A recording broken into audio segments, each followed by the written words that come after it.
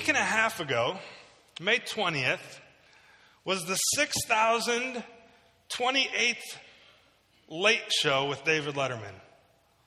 6,028. And it was his last one. You probably saw that in the news, didn't you? I can remember watching David Letterman when I was in high school with my dad, staying up late and sitting on the couch and watching it. And that was his last time, and he retired after 32 years of hosting late-night talk shows.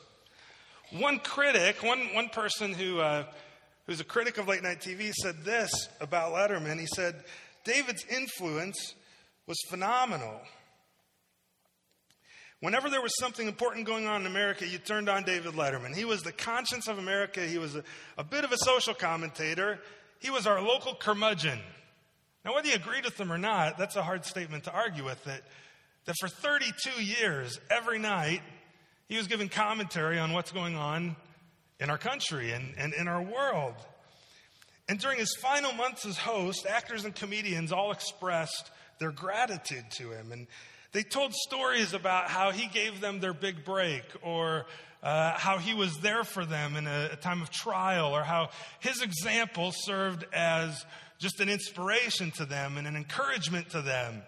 Tom Brokaw was one example, and he made the comment that during the time when he was diagnosed with cancer, he said Letterman would call regularly. He came to a benefit in my honor, and he stunned everybody.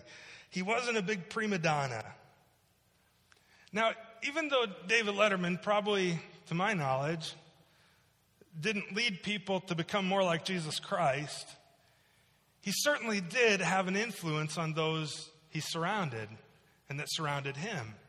And he was an example. He was an encourager to them. He was somebody who left a mark on them. And he was somebody that so many people in his industry look up to. Well, this morning, what's going to happen is we're going to see Paul give a couple examples of guys who give the example of how we ought to live the Christian life. He gives a couple real-life, tangible examples of how to live. Can you think of somebody in your life who's been an influencer to you? If I just say think for a minute, who's been one of the 2, 3 most influential people in your life? Do most of you have a person come to mind? Somebody comes to mind for you pretty quickly, I would guess, that they've influenced you in some way, shape, or form. One author, the name of Thomas Brooke, he said, example is the best kind of rhetoric. Example is the best kind of rhetoric. And we think of those examples right away and how they influenced us because we saw the way they lived their life. It wasn't, I'm going to guess here that the people that you said had the biggest influence on you, if you think of them right now, it wasn't what they told you, it was what they showed you. That you weren't necessarily taught all kinds of things by them, but in reality, if you really think about it, you caught all kinds of things from them. And their example to you, the way they lived it out, the way they fleshed it out, that was the thing that influenced you. John MacArthur, a pastor, he says, the single greatest tool of leadership is the power of an exemplary life, living by example. Now, why is it that watching someone's example is such a powerful thing? I mean, why for these people who spoke the praises of David Letterman, why was his example such a powerful thing? Not so much what he said, but his example. Why does Paul give us examples here? I would contend to you that the reason is that examples show us a lot of things that principles cannot. Think about it. Paul has taken, if you haven't been with us, we're studying through the book of Philippians, and so far we've covered up through about the middle of chapter 2. And the whole first part of chapter 2 and a lot of chapter 1, Paul gives all kinds of principles and precepts for how we ought to live our lives, right? He says to live in a manner worthy of the gospel. He says to have this mind, the mind of Christ. He says to have unity, to be like-minded. He gives all these principles. Here's what you're supposed to do. Now go do it. The problem with principles and with precepts and with instructions is they're really good at showing us our duty. They're not very good at showing us how to do it. And examples do something that principles cannot. Examples give us confidence that the duty that we're told to accomplish, the thing we're told to do, can actually be done. That's why an example is so powerful. because it shows us, it puts flesh on it. Now, I'm not sure about you, but, I hear all the things that Paul talks about in the first couple chapters here so far, the things I mentioned, that we should choose to rejoice, that we should live humbly, that we shouldn't complain. We should do all things without grumbling or complaining. Anybody grumbled or complained since we taught that verse? Anybody?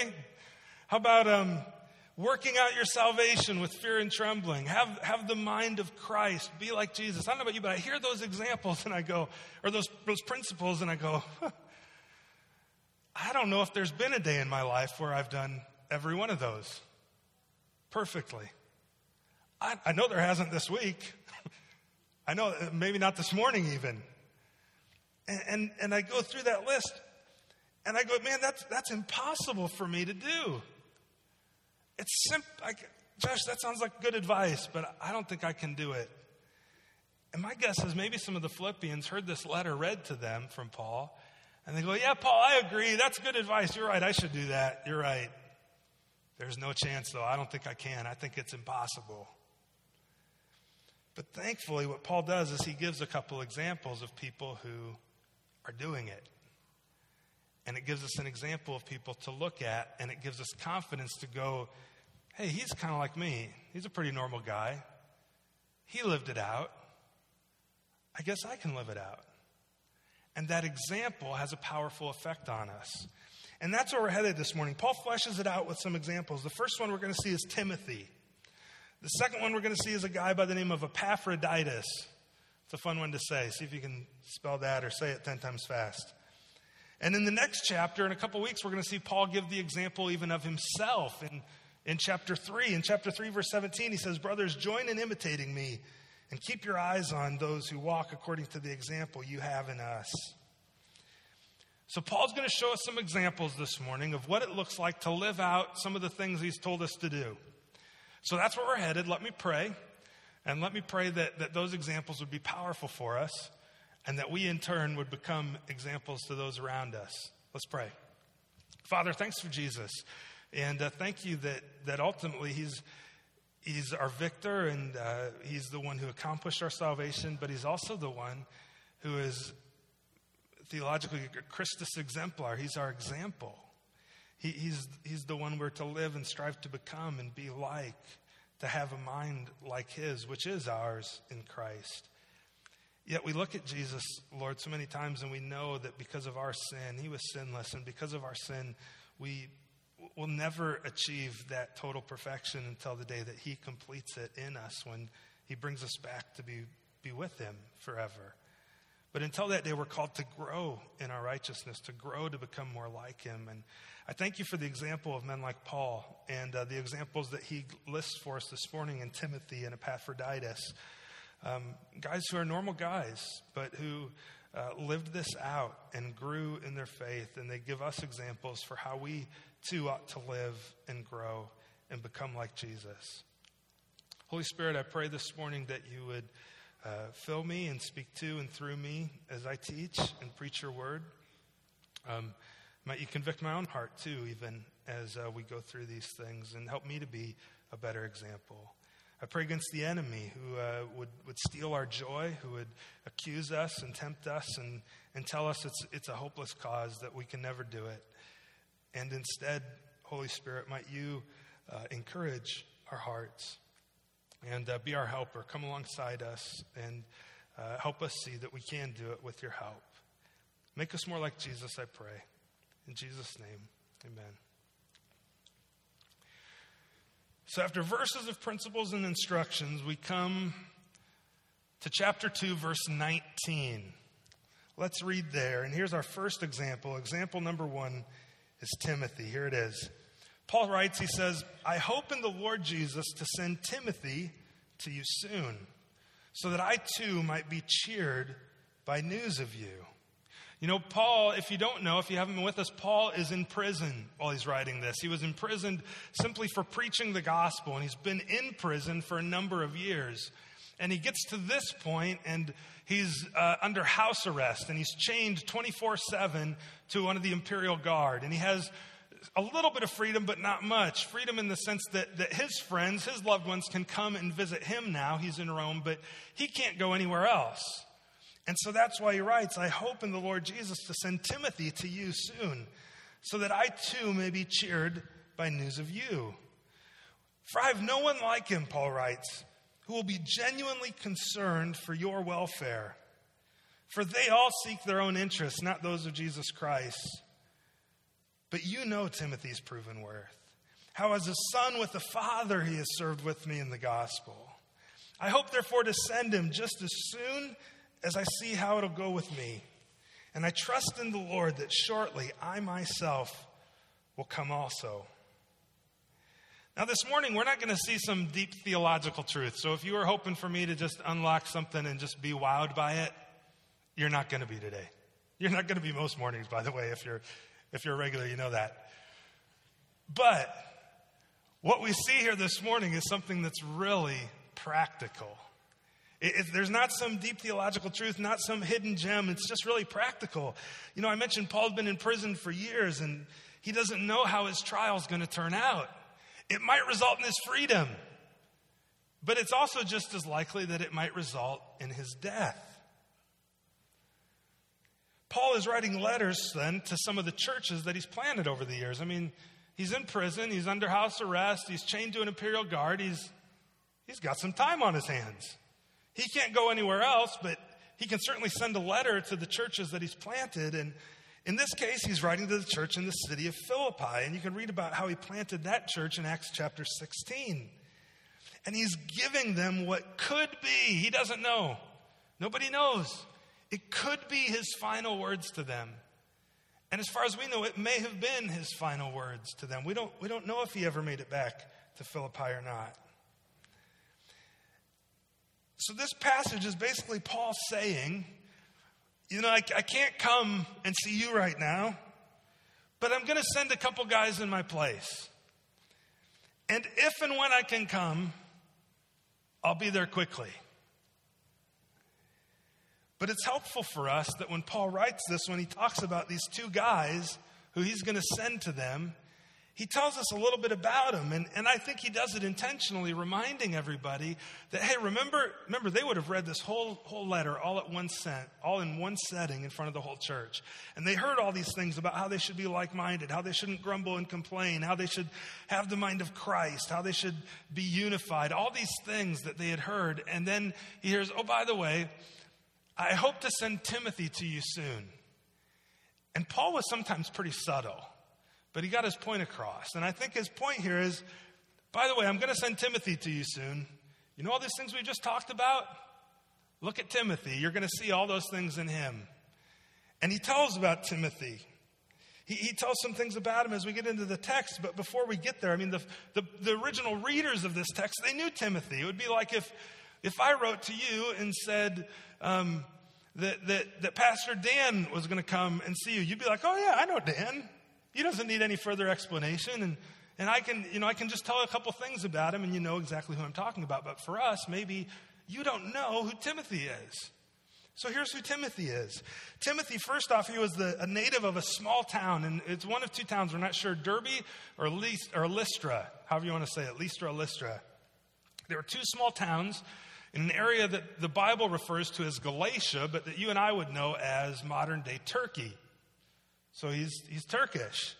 His mother was a Jew by the name of Eunice, and his grandmother was Lois. His father, though, isn't mentioned by name in Scripture, but his father, we know, is not Jewish, but Greek.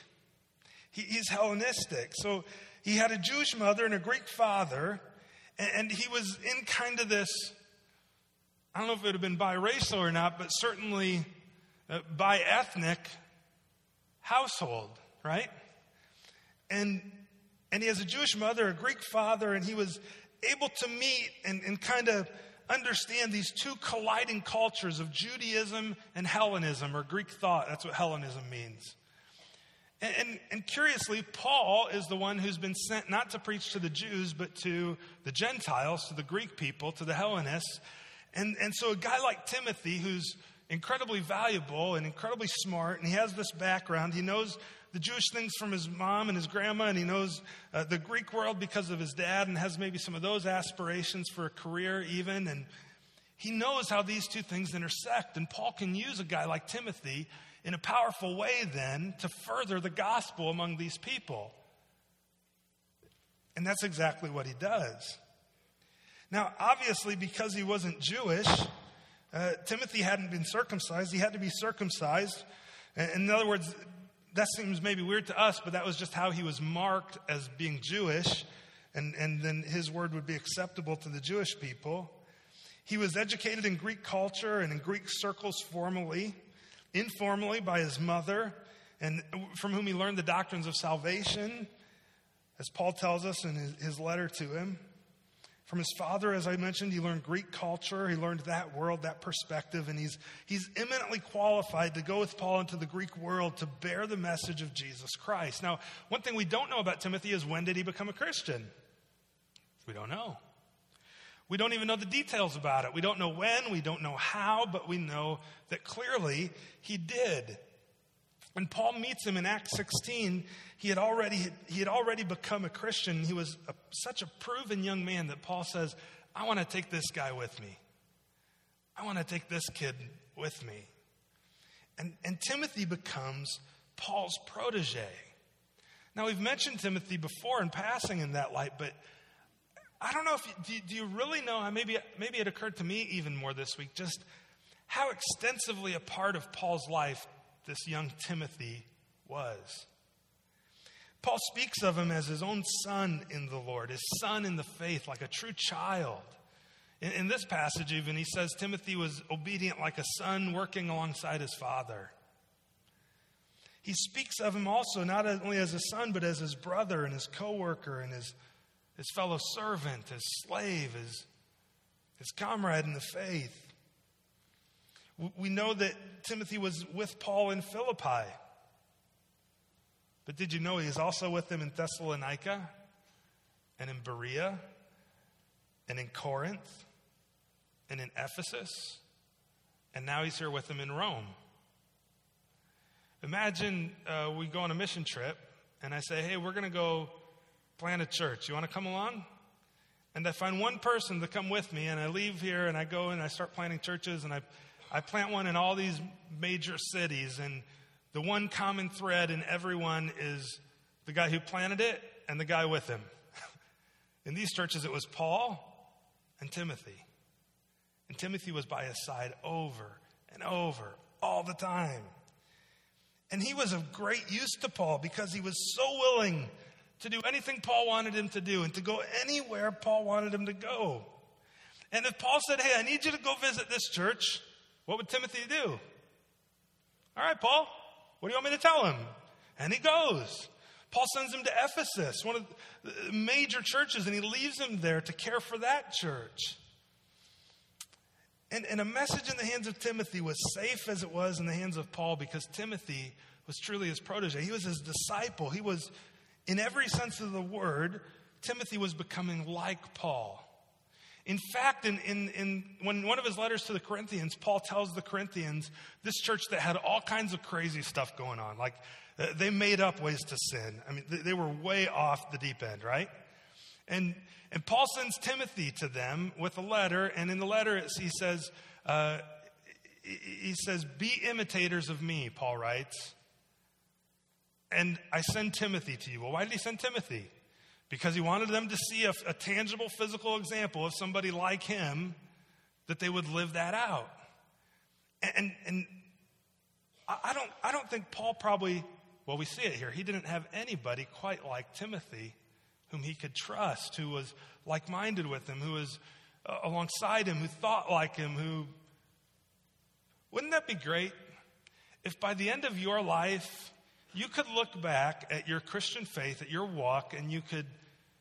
Wouldn't it be great joy just to look back and know you had one person like Timothy in your life who you had poured yourself into over and over, and who you saw grow in their faith, and you saw step up and lead ministry, and you saw grow into everything that you desired them to be and that Christ desired them to be. Wouldn't that be a great encouragement? Well, Paul's last letter that he writes is to Timothy, to his disciple, to the one who had done that. And he had great joy and affection for Timothy. So we're moving on. Number one, Timothy's example. Now, the reason this was a powerful example to send Timothy is because the Philippians knew him as well. He had been in Philippi from the very beginning. He was taken up by Paul from Philippi in Acts 16.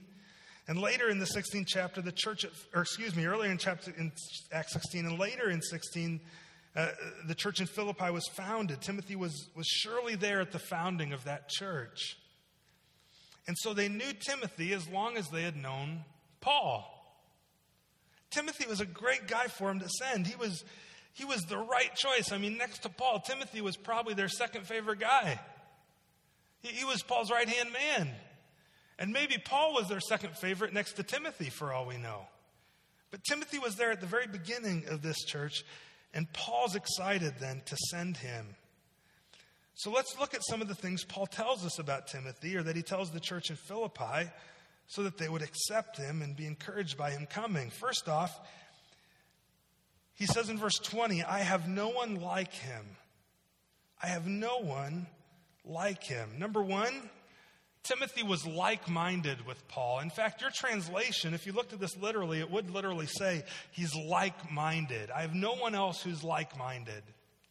He was like Paul. He was a kindred spirit with Paul. He was Paul's mini-me in a real sense. I mean, he was just more and more like Paul all the time. And he trusted him. And let me tell you, as a pastor, man, I'd probably give up half my salary to have 2 or 3 Timothys who I could totally trust just to come alongside. I wouldn't give it all up because my wife might not be happy with me. I got to save some for her. But to have somebody who come alongside me to help and to be like-minded and know, man, I totally, fully, completely trust them. If I give them something to do, it's going to be done. They're not going to flake out. If I say, hey, let's go here, they're on board. Wouldn't that be great? Paul had that in Timothy. He was like-minded with Paul. He was like-minded.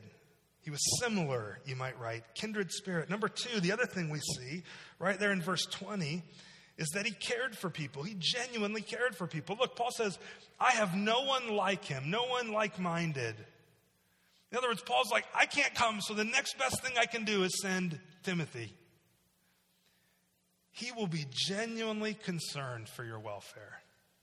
The other thing about Timothy, not only is he like-minded with Paul, but boy, he genuinely cared for people. Remember the shepherd Jesus talks about in John 10? What did the good shepherd do? He laid down his life for his sheep. Timothy had compassion for the church in the same way. When Paul writes 2 Corinthians 11 that the greatest burden in all the ministry was the care of the churches, he goes on and mentions Timothy and his care for the churches.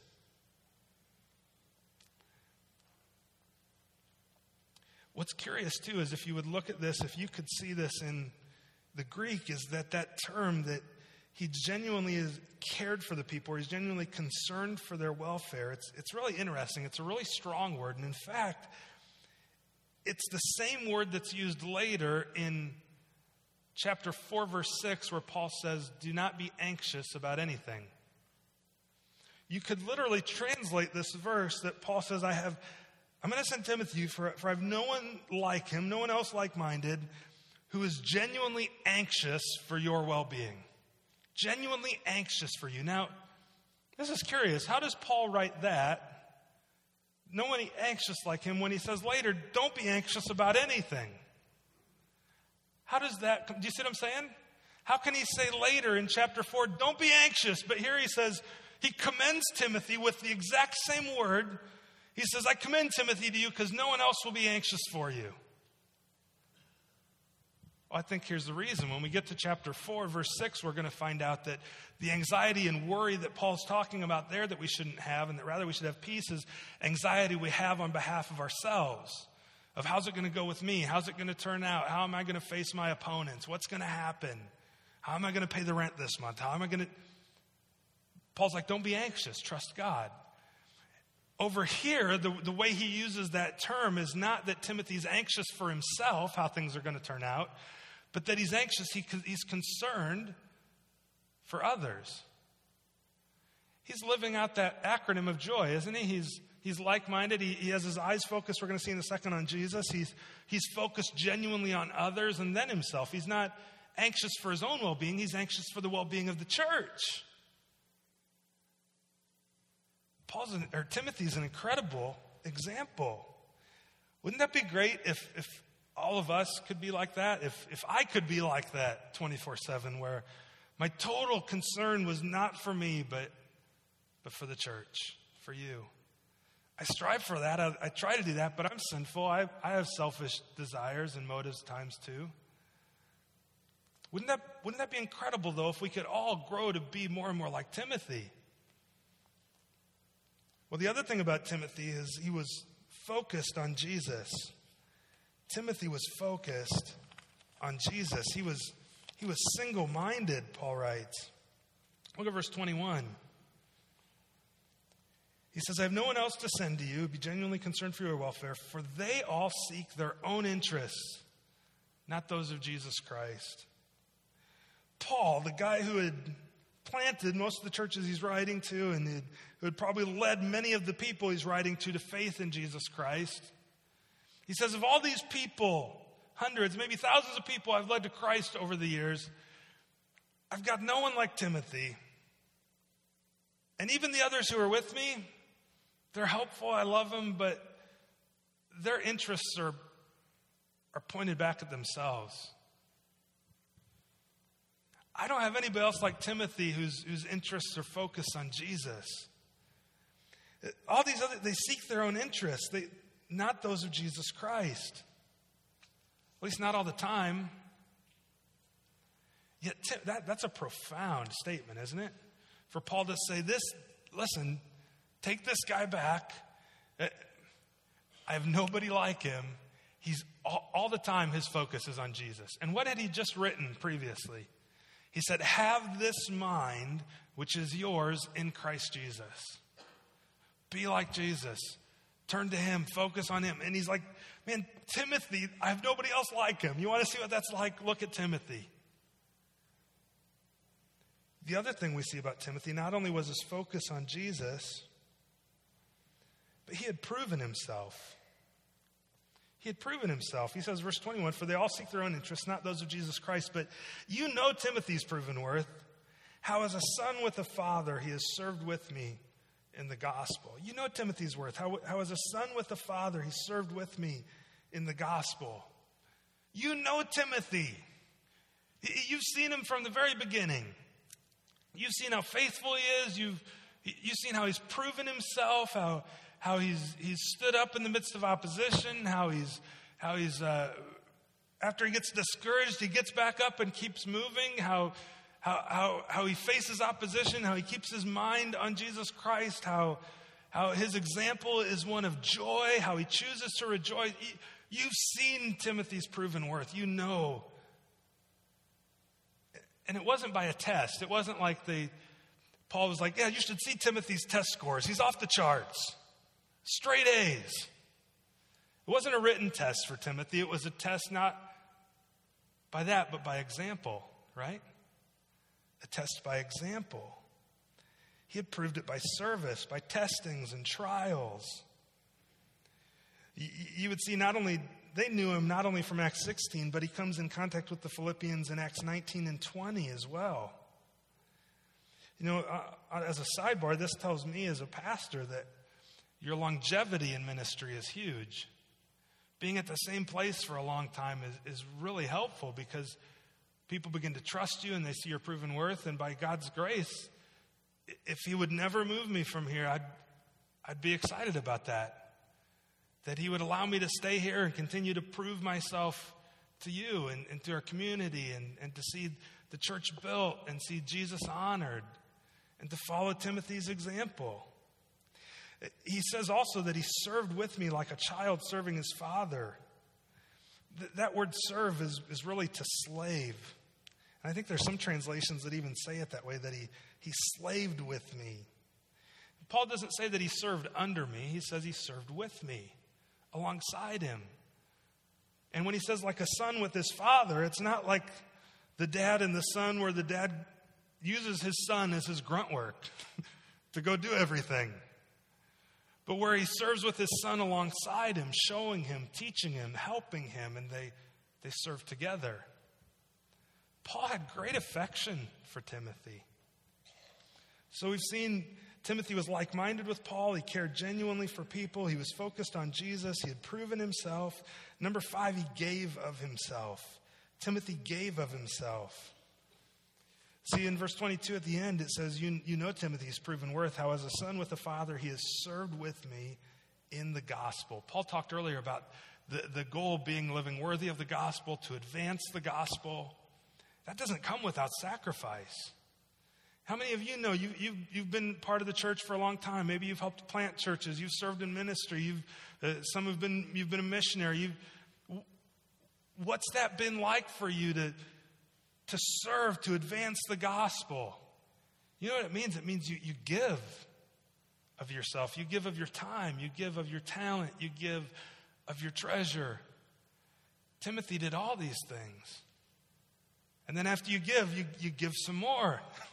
And you keep giving and keep giving because of what Jesus has given us. And Timothy gave of himself.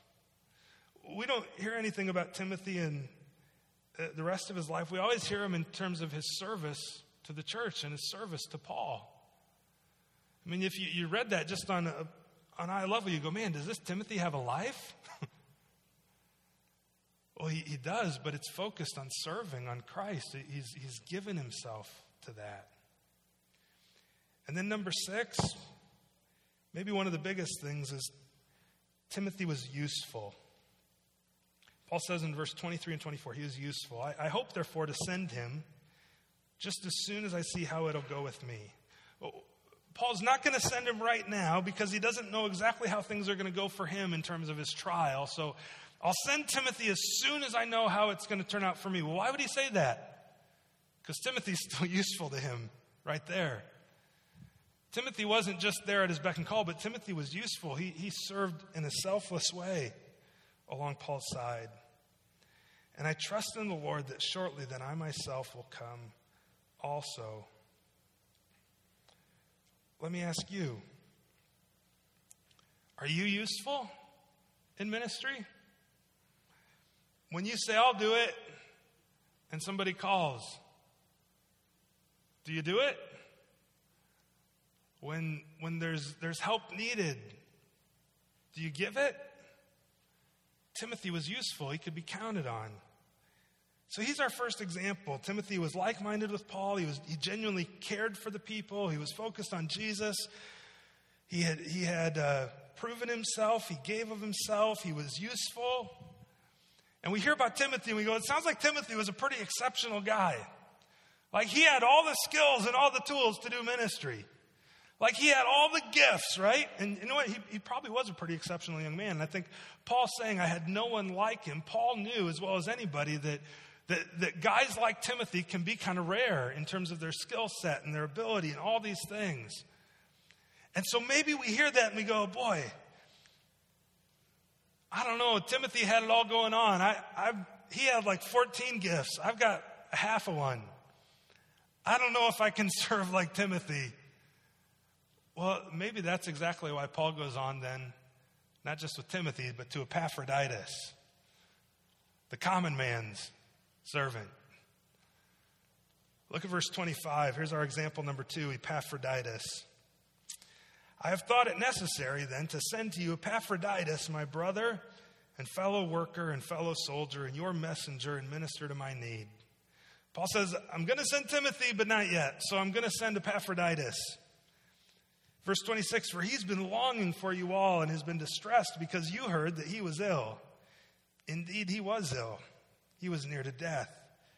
But God had mercy on him, and not only on him, but on me also, lest I should have sorrow upon sorrow. I'm the more eager to send him, therefore, that you may rejoice at seeing him again, and that I may be less anxious. So receive him in the Lord with all joy. Honor such men, Paul writes, for he nearly died for the work of Christ, risking his life to complete what was lacking in your service to me.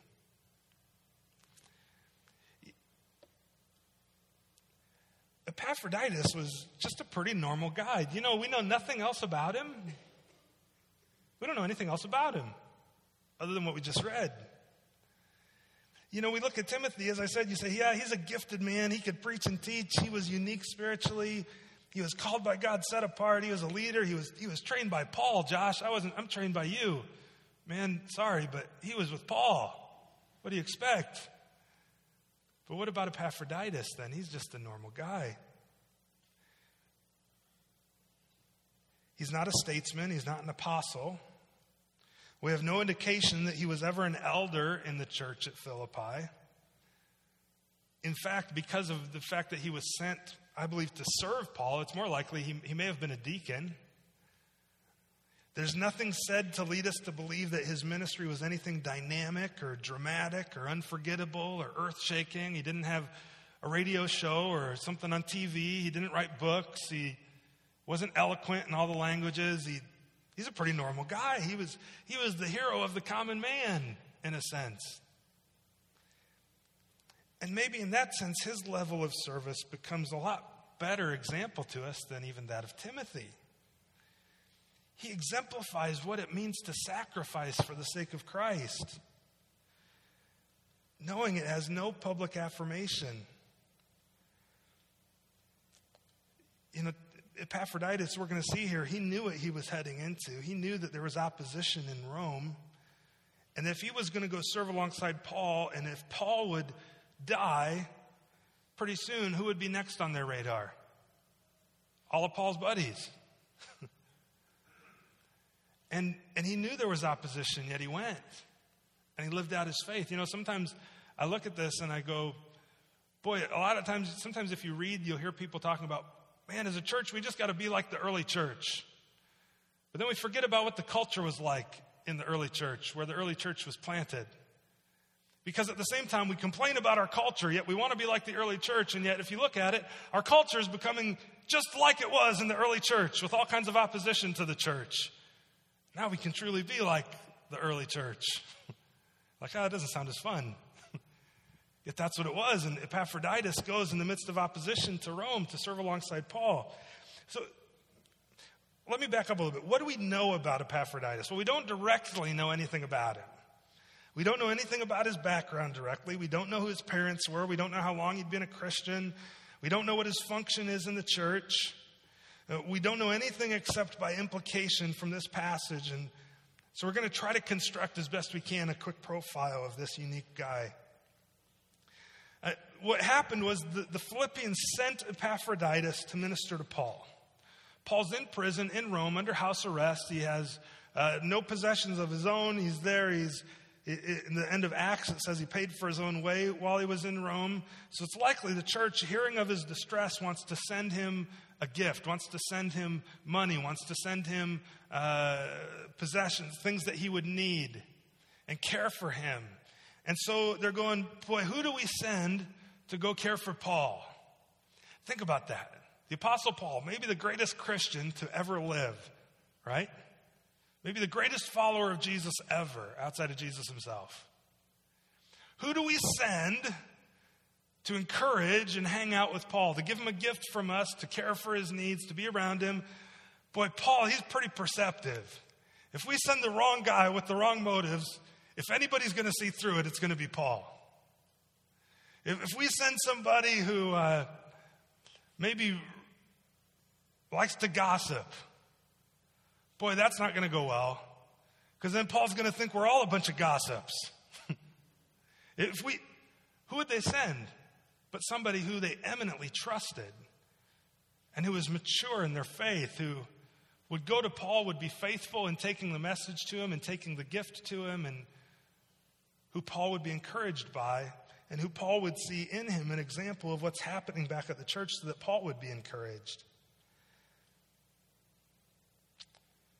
So we can infer then that this guy was a man of genuine spiritual virtue, that he had the heart of a servant. It wasn't like you drove a couple of hours, dropped off a gift at the prison, spent an hour or two there, and then drove home. He had to journey to Rome.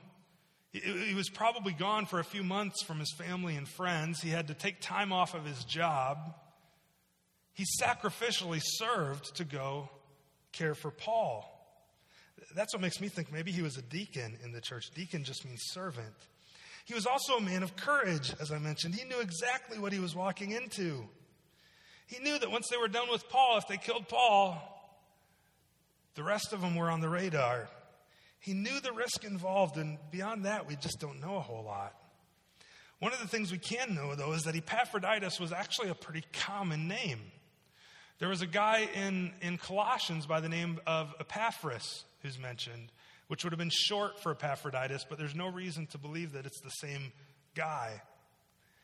But his name, we also know he was originally not Jewish, but probably at least his family was Greek and pagan, because Epaphroditus is a reference to, have you ever heard of the Greek goddess Aphrodite?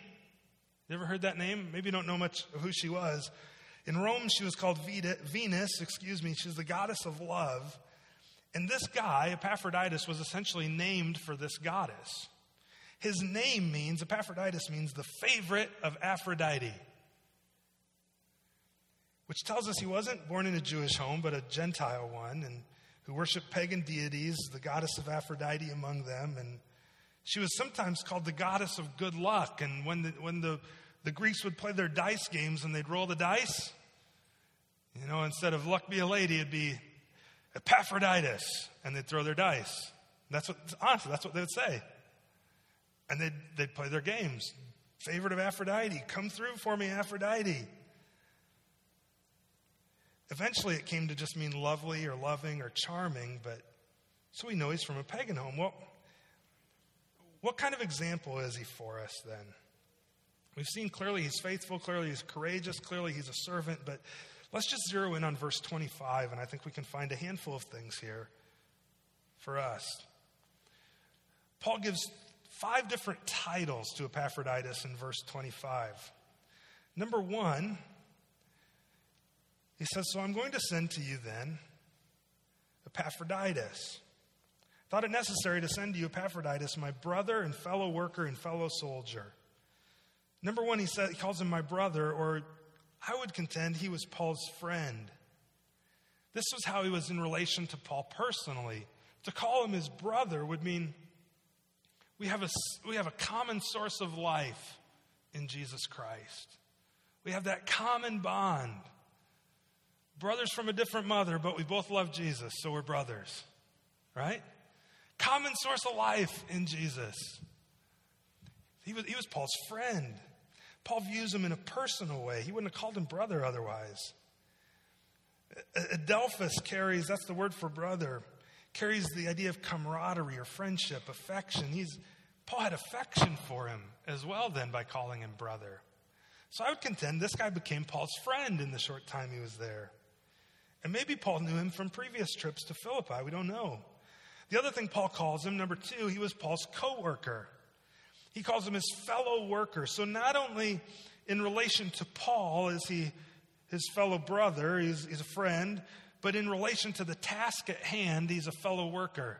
He's a co-worker. He's committed to the ministry and to the gospel. And Paul uses this term 12 times total in his letters. And every time he mentions it, it's always in reference to somebody who's laboring alongside him in the gospel and in ministry. So we know Epaphroditus served in ministry.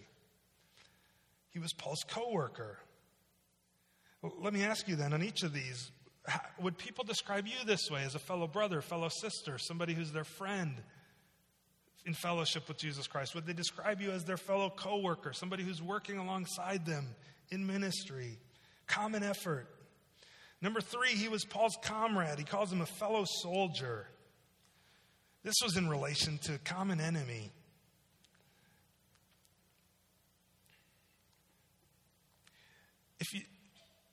I read this week that this term is actually, when it's used, this fellow soldier, when it's used outside of the Bible, it's used genuinely to refer to a common soldier who is honored for something great.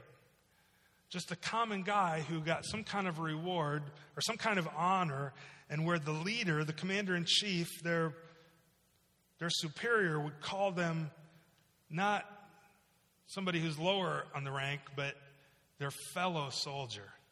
Somebody who's on par with them, who's equal with them. So for Paul to say this was a term that in their day and age, it'd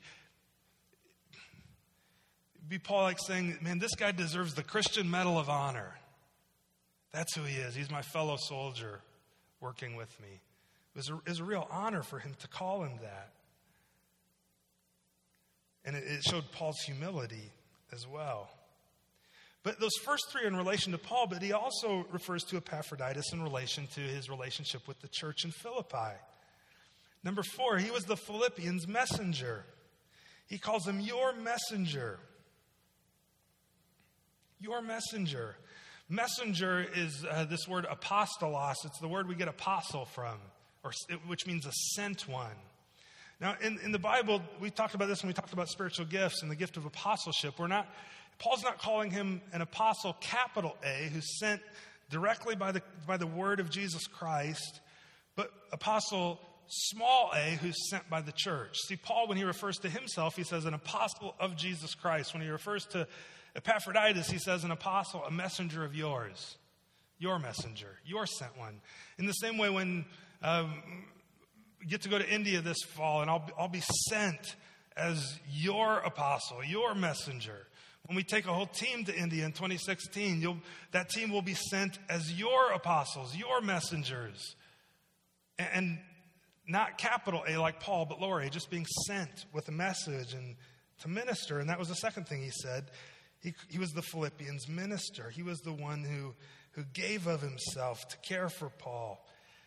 He's quite a remarkable man, Epaphroditus is, if we had time to talk even more about that. He's unselfish, he's humble, he's sympathetic, he's compassionate, he's a servant, he's courageous, he's godly. He had built a strong bond with Paul. He worked fairly alongside of him and did his share, and he was a great soldier fighting the enemy. So why does Paul send him back? Well, he says, because it's necessary. Now, if you're in Philippi and you get a letter from Paul, imagine you sent Epaphroditus to go care for Paul, and you get a letter, Paul saying, hey, I'm sending Epaphroditus back. I believe Epaphroditus is the one who brought the letter back. So you sent Epaphroditus with all these provisions to care for Paul. All of a sudden, this guy comes back. And you're going, dude, what are you doing back? Why are you back? This is why Paul mentions him, I think. We sent you. Did you go? You were supposed to stay there with him. Why'd you come back? You were homesick, weren't you?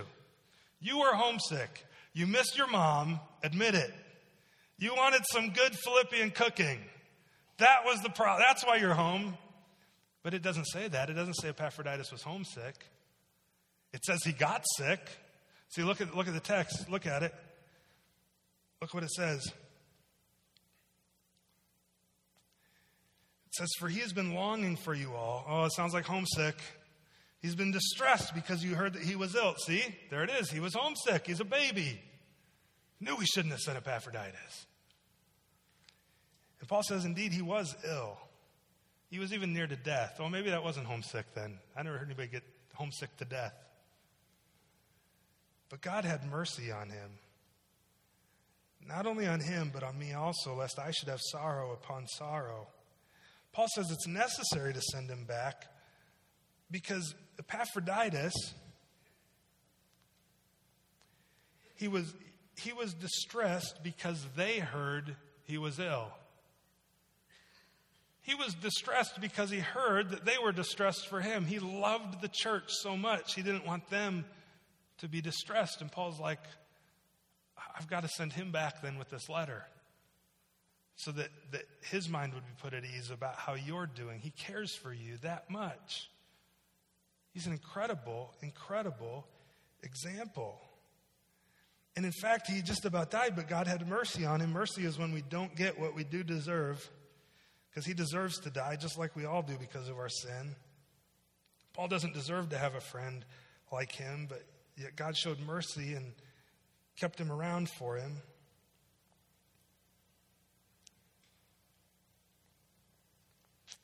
And Epaphroditus is sent back then with the letter to care for people in the church and to be their example. Paul mentioned that he had been risking his life. I want to end on this. That word there is parabola. And it came to have some interesting usages. I know I'm getting into some extra Greek stuff this morning that I don't normally do, but I think it's helpful. And in the days of the early church, after the New Testament, there was actually an association of men and women written about who are called, after this name, the Parabolini. And that meant the gamblers, the Kenny Rogers of their day. And they took as their hero Epaphroditus, who Paul said had risked his life to care for him and to spread the gospel. And it was their mission then, unhesitatingly, to boldly proclaim Jesus Christ in every environment without hesitation. And like I said, they called themselves, after this Greek word, the Parabolini, or in English, the gamblers. And it's also interesting to note, they were risk takers who risked their lives for the sake of the gospel. It's also interesting that in AD 252 in the city of Carthage, there was a terrible plague. And the people there were so frightened of the germs that there were bodies of the dead that they literally, they bagged them up somehow and threw them out of the city, not wanting to touch them for burial. And Cyprian, the Christian bishop at the time, he gathered the congregation of the believing church together, and the church members, they took these bodies, and in a generous act of human kindness, they buried the dead bodies of the plague-stricken people.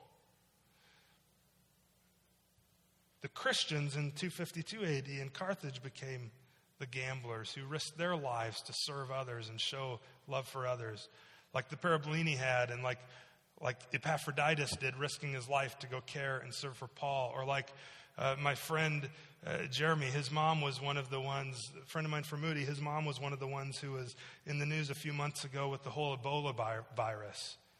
And she's a missionary, and she risked her life, and she's back there now, by the way, which is curious. After getting Ebola, coming home, why would you go back? Because she wanted to risk her life to be a servant, to be courageous, to spread the gospel. She too is an example like Epaphroditus of somebody who's given it all, who's risked it all. He became Paul's friend, his co-worker, his fellow soldier, his comrade. He was the Philippians' messenger. He was the Philippians' minister.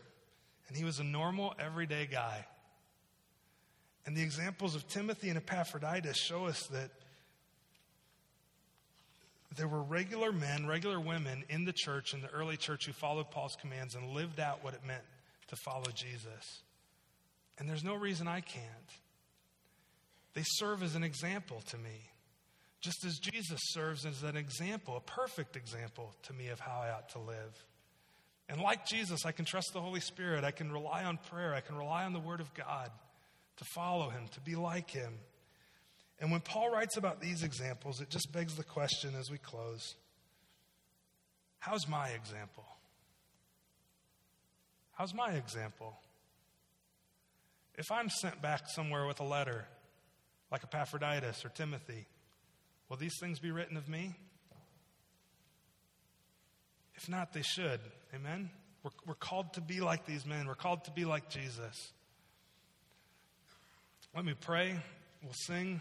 And we'll call it a morning. Father, thanks for giving us just tangible examples of guys in Scripture.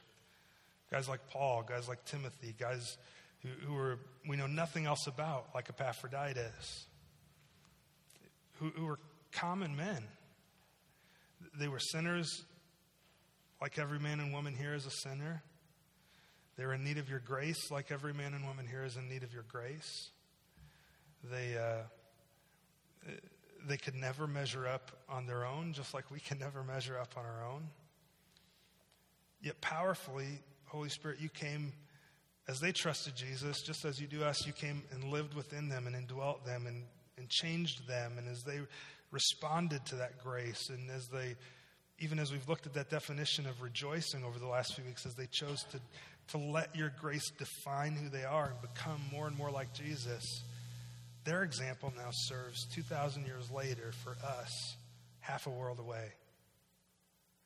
Father, I pray for each of us. Help us to be faithful in that same way, that at the end of our life it could be said the same things, and that maybe our example would serve for generations to our children and our children's children and their children, and to our church, and by your grace, churches that we may have the opportunity to plant in the future, and to churches that maybe they would plant in the future, and that our example would be one that would endure for generations, examples of your grace, because we chose to let it define us, and we chose to follow the example of men like Timothy and Epaphroditus. And Father, I pray for those who are new or who are not Christians, who've never trusted you, that they would see in Timothy and Epaphroditus, and even more tangibly in me and in others in our church, the example of those who've trusted Jesus and who are growing to become like him, and that they would see the change in our lives, so that they too would be compelled to trust Jesus and turn to him and become like him, that they'd simply repent of their sin and turn from their way of life, Jesus, to you, that you'd redeem them, you'd save them, you'd make them new by your grace, just like you have us. Thank you, Father. We pray all this through Jesus, our Savior. Amen.